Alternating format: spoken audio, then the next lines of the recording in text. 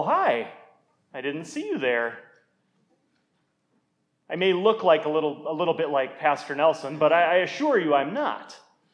My name is Asaph. And this is my lyre. I'm not Asaph. Maybe you've heard about him, the guy who writes the fables. That's not me. I'm Asaph. And I know King David. I live at about the same time as him. He is a prolific psalm writer, a church musician, kind of like me. The Holy Spirit, God, inspired him to write a lot of songs in the Bible, but the Holy Spirit has been with me too. And I just finished writing a new psalm. I was wondering if I could share it with you. It was a really hard psalm to write. It was a hard experience in life to get through, to be able to get to the point where I could write this thing down. But I hope it's helpful for you as we can worship God together. So let's look at this Psalm, well, now you guys call it Psalm 73, but let's read this together. It says, "Surely God is good to Israel, to those who are pure in heart. But as for me, my feet had almost slipped.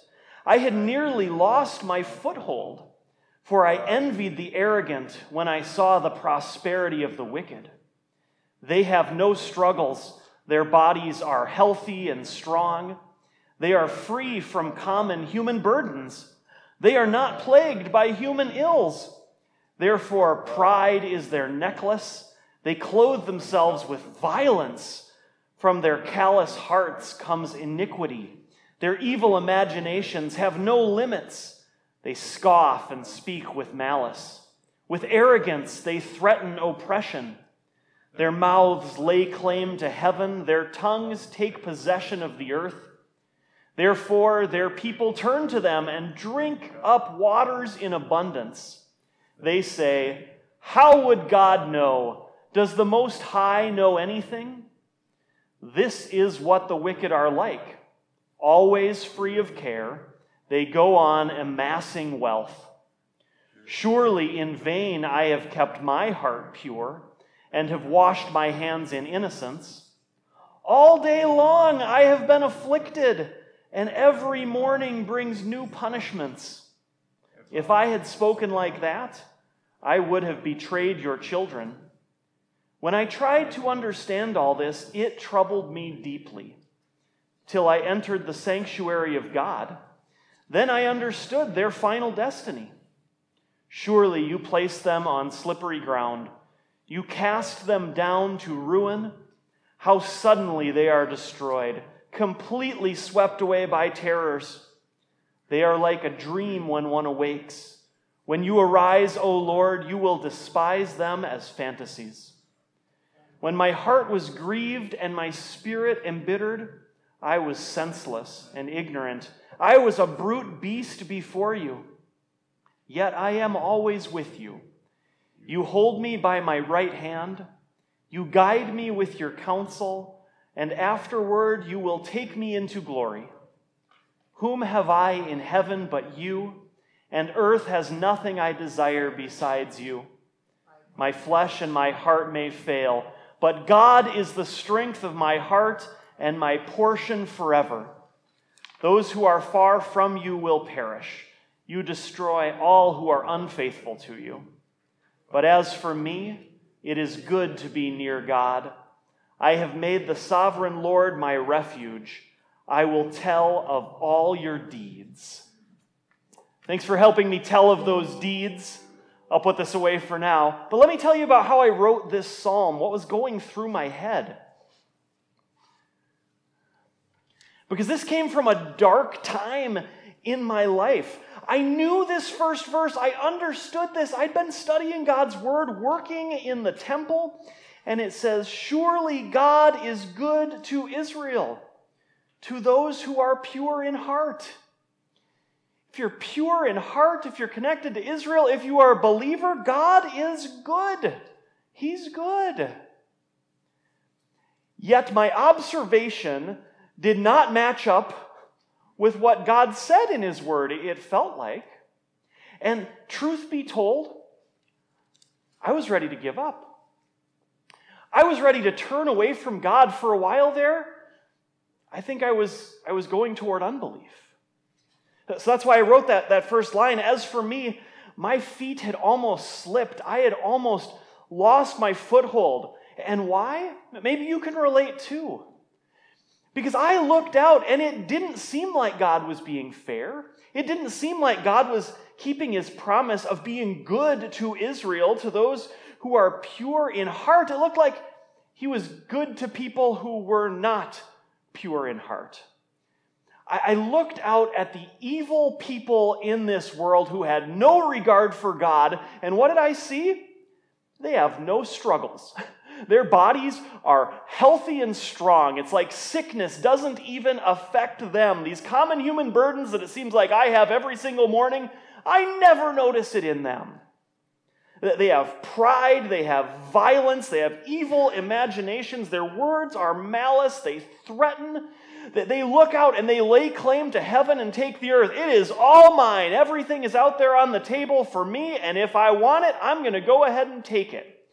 And it feels like they can.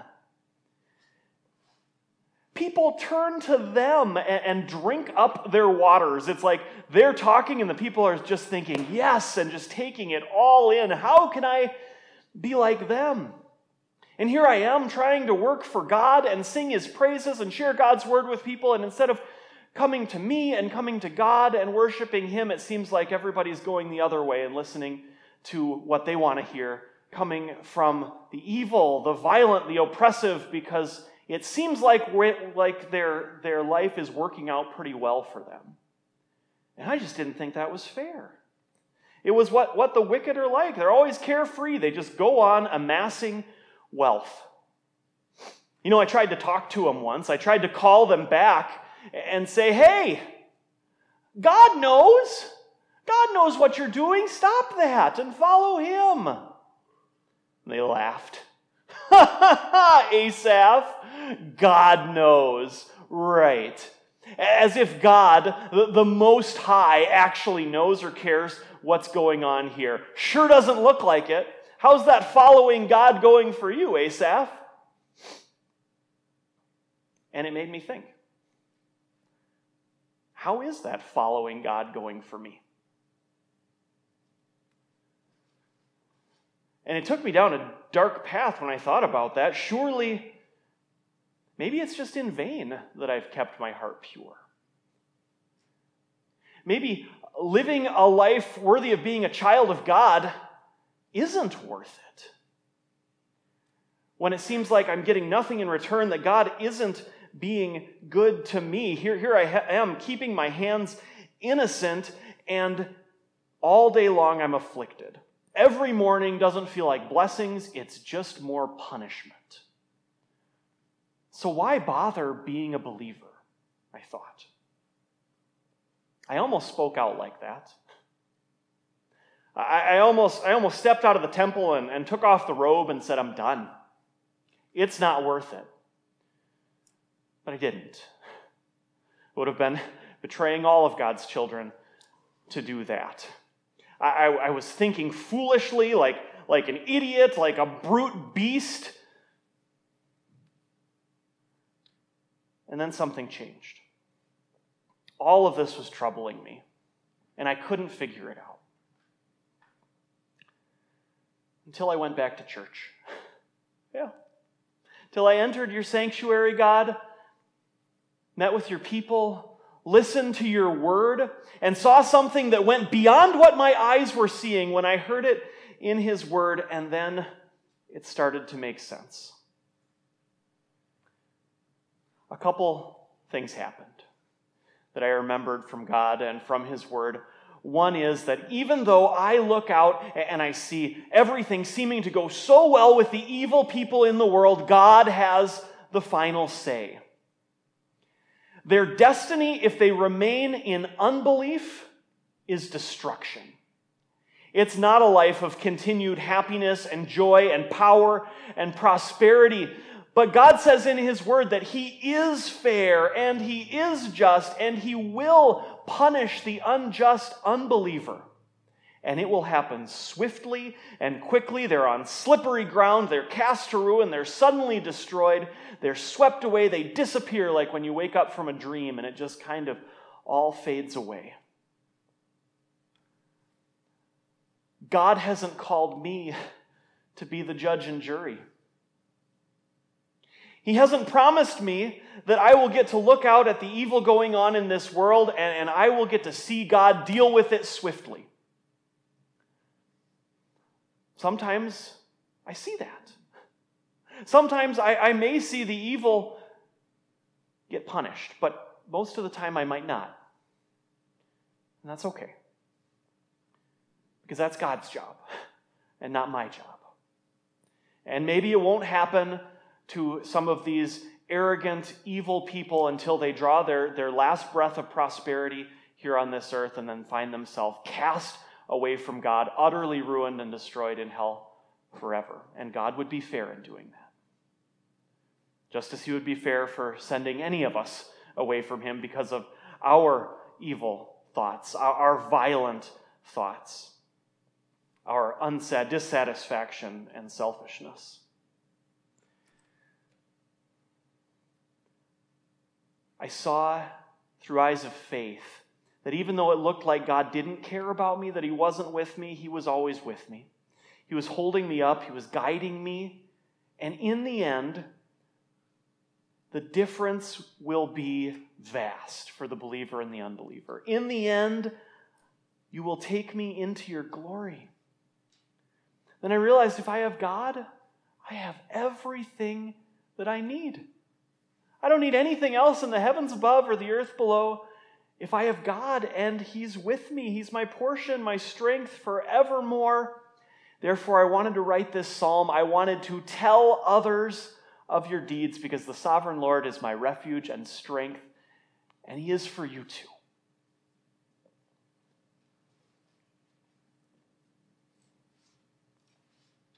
Hi, I'm Marcus. I'm a pastor here in North Mankato, Minnesota. 3,000 years, 6,000 miles removed from Asaph. Yet I can read this section of God's Word too, and it just hits me right here. It's the same stuff. It's the same believers struggling with the same things, oppressed by the same kinds of people, hurting in the same way, needing the same kind of hope. We have some things in common, not just Asaph and I, but all of us. Believers who have come before, believers who come after. Yet, like Asaph, maybe we have sometimes misunderstood that first verse he wrote. And I think perhaps in his heart in the beginning, he misunderstood that too. It says, "Surely God is good to Israel, to those who are pure in heart." There are good and right ways to understand that. God is good all the time to His believers, even when it doesn't look like it. But I have a feeling Asaph at first, and too often I at first, understand that differently, or want to understand it differently. Surely God is good to Israel. God is good to believers who are pure in heart.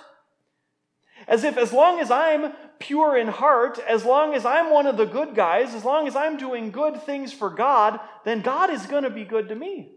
And He better be good to me.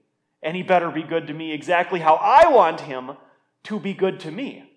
So that I don't go out and look at other people in this world. I should be head and shoulders above, especially above the unbelievers in this world. But if we treat the verse like that, if we treat our relationship with God like that, like if I'm good, then God is going to be materially, physically good to me all the time, and if I see struggle and if I see suffering, either He's not happy with me, or He's not there, or He doesn't care, I'm going to be disappointed a lot of the time. Asaph said when he looked out and he saw that his expectation wasn't lined up with his observation, he was disappointed. And it almost caused him to slip. Almost caused him to fall from faith. That still happens. It almost happened for me. Not slipping and falling from faith, but I almost decided not to become a pastor for some of these same reasons. It wasn't as open and obvious of, I think God should be blessing me right now because he owes me. But somehow we've gotten it into our heads that if you're doing what God wants you to, then he's going to bless you in that decision. And if there's struggle, and if things are going hard, and if others are doing better than you, then God must be kind of kicking you in the pants and saying, you're not doing what I want you to, at least not well enough. So for some of those reasons, I took off 5 years from studying to be a pastor. Because I was trying to read the tea leaves of felt experience and the avoidance of struggle to figure out what God wanted for my life and if I was on the right path, instead of studying his word and the principles of his word and using the God-given reason that he gave me. And either way would have been a God-pleasing decision. But for a while there, when things were not going well, when we were struggling, we thought, must be doing something wrong. And it can lead you away from God and maybe think that he's not there with you anymore. Surely God is supposed to be good to those who are pure in heart. I bet you can relate to Asaph too during that time in his life. Even if it's just when the news stories come up or you hear about the evil going on in this world, when we're frustrated when we see how evil people, drug lords, sex traffickers, dictators, pornographers seem to just amass wealth and do what they want, when politicians are rude and evil, and yet still people follow them and just drink up their words, and you think, God, aren't you even watching anymore? Are you there? Do you care about fairness? Maybe sometimes you too are filled with envy when you see how the neighbors are doing, the other people, the person who got the promotion that you got passed up for, and they didn't work nearly as hard as you did. And we start feeling a little bit like Asaph. Everybody out there is doing better than me, and God's not doing anything about it. Social media doesn't help either. We look online and we get to see most people on social media try and put their best face forward. So maybe we're scrolling through the Facebook page with our friends or through Twitter with celebrities, and it just seems like everybody has their life together and it's perfect, and their kids are beautiful and they're obedient and they've got enough money and new vehicles, and we just start to think, I am the only one that God doesn't care about. Why bother following him? It's not doing a whole lot of good, or just we get down, down, down. There are times when our attitudes are bad.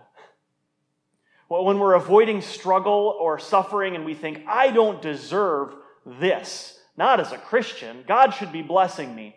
And then we need to hear the strong rebuke that Peter heard in the gospel lesson for today. Jesus talked about the upcoming struggle, the upcoming suffering, the rejection, the cross. And Peter said, no, Lord, anything but that. I'm going to take you aside and turn you away from that. And Jesus said for the Christian to think that they are entitled to avoid suffering and that suffering doesn't come with the Christian, and to keep Jesus away from that, that's not only wrong, it's satanic. Get away from me, Satan. That kind of an idea would keep me from going to the cross for your salvation. And it's a dangerous idea for Christians, too, to think that our life should be easy, that we're owed that, because we follow the same path that Jesus did. And Jesus turned to the crowd around him and said, if anybody would follow me, he must take up his cross and follow me. A cross by nature is heavy and hard, and that being a Christian means a life of denying yourself and your self pleasures and turning away from your sinful self to be able to serve God, and that hurts a lot of time. That's difficult. And being a Christian, we may find that we're disrespected and we're looked down upon. But when things are not going well for us in our life, sometimes it's an opportunity for us to repent and say, yes, God, if you would have me carry this cross, if you would have me deny myself, then let me do that. Let me turn to you and find strength in you. Turn away from sinfulness. And sometimes it's the opportunity for us to carry the cross like Christ did. Knowing that if there's no cross, then there's no Christian. The Christian life will involve struggling, and we can see through eyes of faith that God is with us through that struggle. And maybe it's true that it feels like the unbelievers out there are not struggling, because you know what? Maybe they're not. An unbeliever is certainly not struggling against their sinful, selfish nature. They've given in to that. There's no fight at all there. Whereas the Christian may be enduring a life and death struggle every single day. There are times we need correction, and there are times we need to know that your current observation of what is going on in life is not what God expects and not what God says in His Word. There are times we need correction, but there are also times we need forgiveness and encouragement to hang in there, and we all need that. And where do we go for that? Like Asaph, we walk into the sanctuary of our God, and there we find God's people and God's Word, and there we find understanding even when life doesn't make sense, even when the struggle and the suffering doesn't make sense, even when God doesn't seem fair. God is here. God is with you. God has been holding you up by your right hand. He is the strength of your heart. And if we want to know what fair is, He lifts us up and He directs us to Jesus. And really, we're going to see there is both fair and not fair at all. Fair because every single human sin needed to be punished for us to be able to be declared innocent and have life with God. Not fair because Jesus was the one who entered our humanity and had no sin of His own. If anyone could say, surely God is going to be good to somebody who's pure in heart, it would have been Jesus, completely and totally pure in heart. Yet in a way that seems completely unfair, God punished Him for all of our sins, all of our selfish thoughts, all of our thinking, I don't deserve any suffering to come into my life. God punished Jesus for that. And maybe it even seems more unfair, but it's just equally, is that Jesus also took the sins of all the evil, violent, terrible, big sinners out there that are a little bit more open and obvious, and He died for them too, because the truth is He doesn't want to judge them and condemn them to hell, but that they too would hear His word and live. And now as we go about our life, we know that God is always with us. He guides us with His counsel, with His word, and in the end, He will take us into glory. It might seem like the evil people in this world have amassed everything in heaven and on earth for themselves, and it just might not seem fair, but in the end, we have heaven itself. We have glory, we have God, and that is all that we need. Our bodies are breaking down. Some of you feel that more than others. Some of you can nod right along with Asaph as he says, all day long I've been afflicted. Every morning brings new punishments. The aches and pains when you wake up in the morning. Our bodies are going to get older. We're going to have mental struggles and spiritual struggles. But even when our bodies go out and our hearts go out, my flesh and my heart may fail, but God is the strength of my heart and my portion forever. So where do we find strength in the struggle? Strength to press on? It's only in the cross. It's only in the cross of Jesus. One of the symbols here at St. Paul's is now down the stairs and in the entryway. You see it in the old pictures, the big cross with the crown on it. And it's a really good symbol for where our strength comes from. It comes from the cross.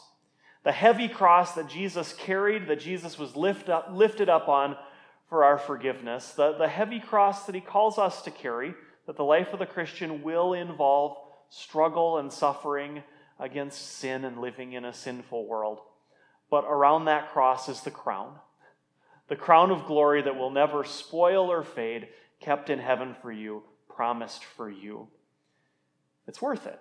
First the cross, then strengthened by the word, together we'll take up the crown as Jesus takes us into glory, because God is with us. So we say with the hymn writer, or the psalm writer, "Whom have I in heaven but you? And earth has nothing I desire besides you. My flesh and my heart may fail, but God is the strength of my heart and my portion forever." Amen.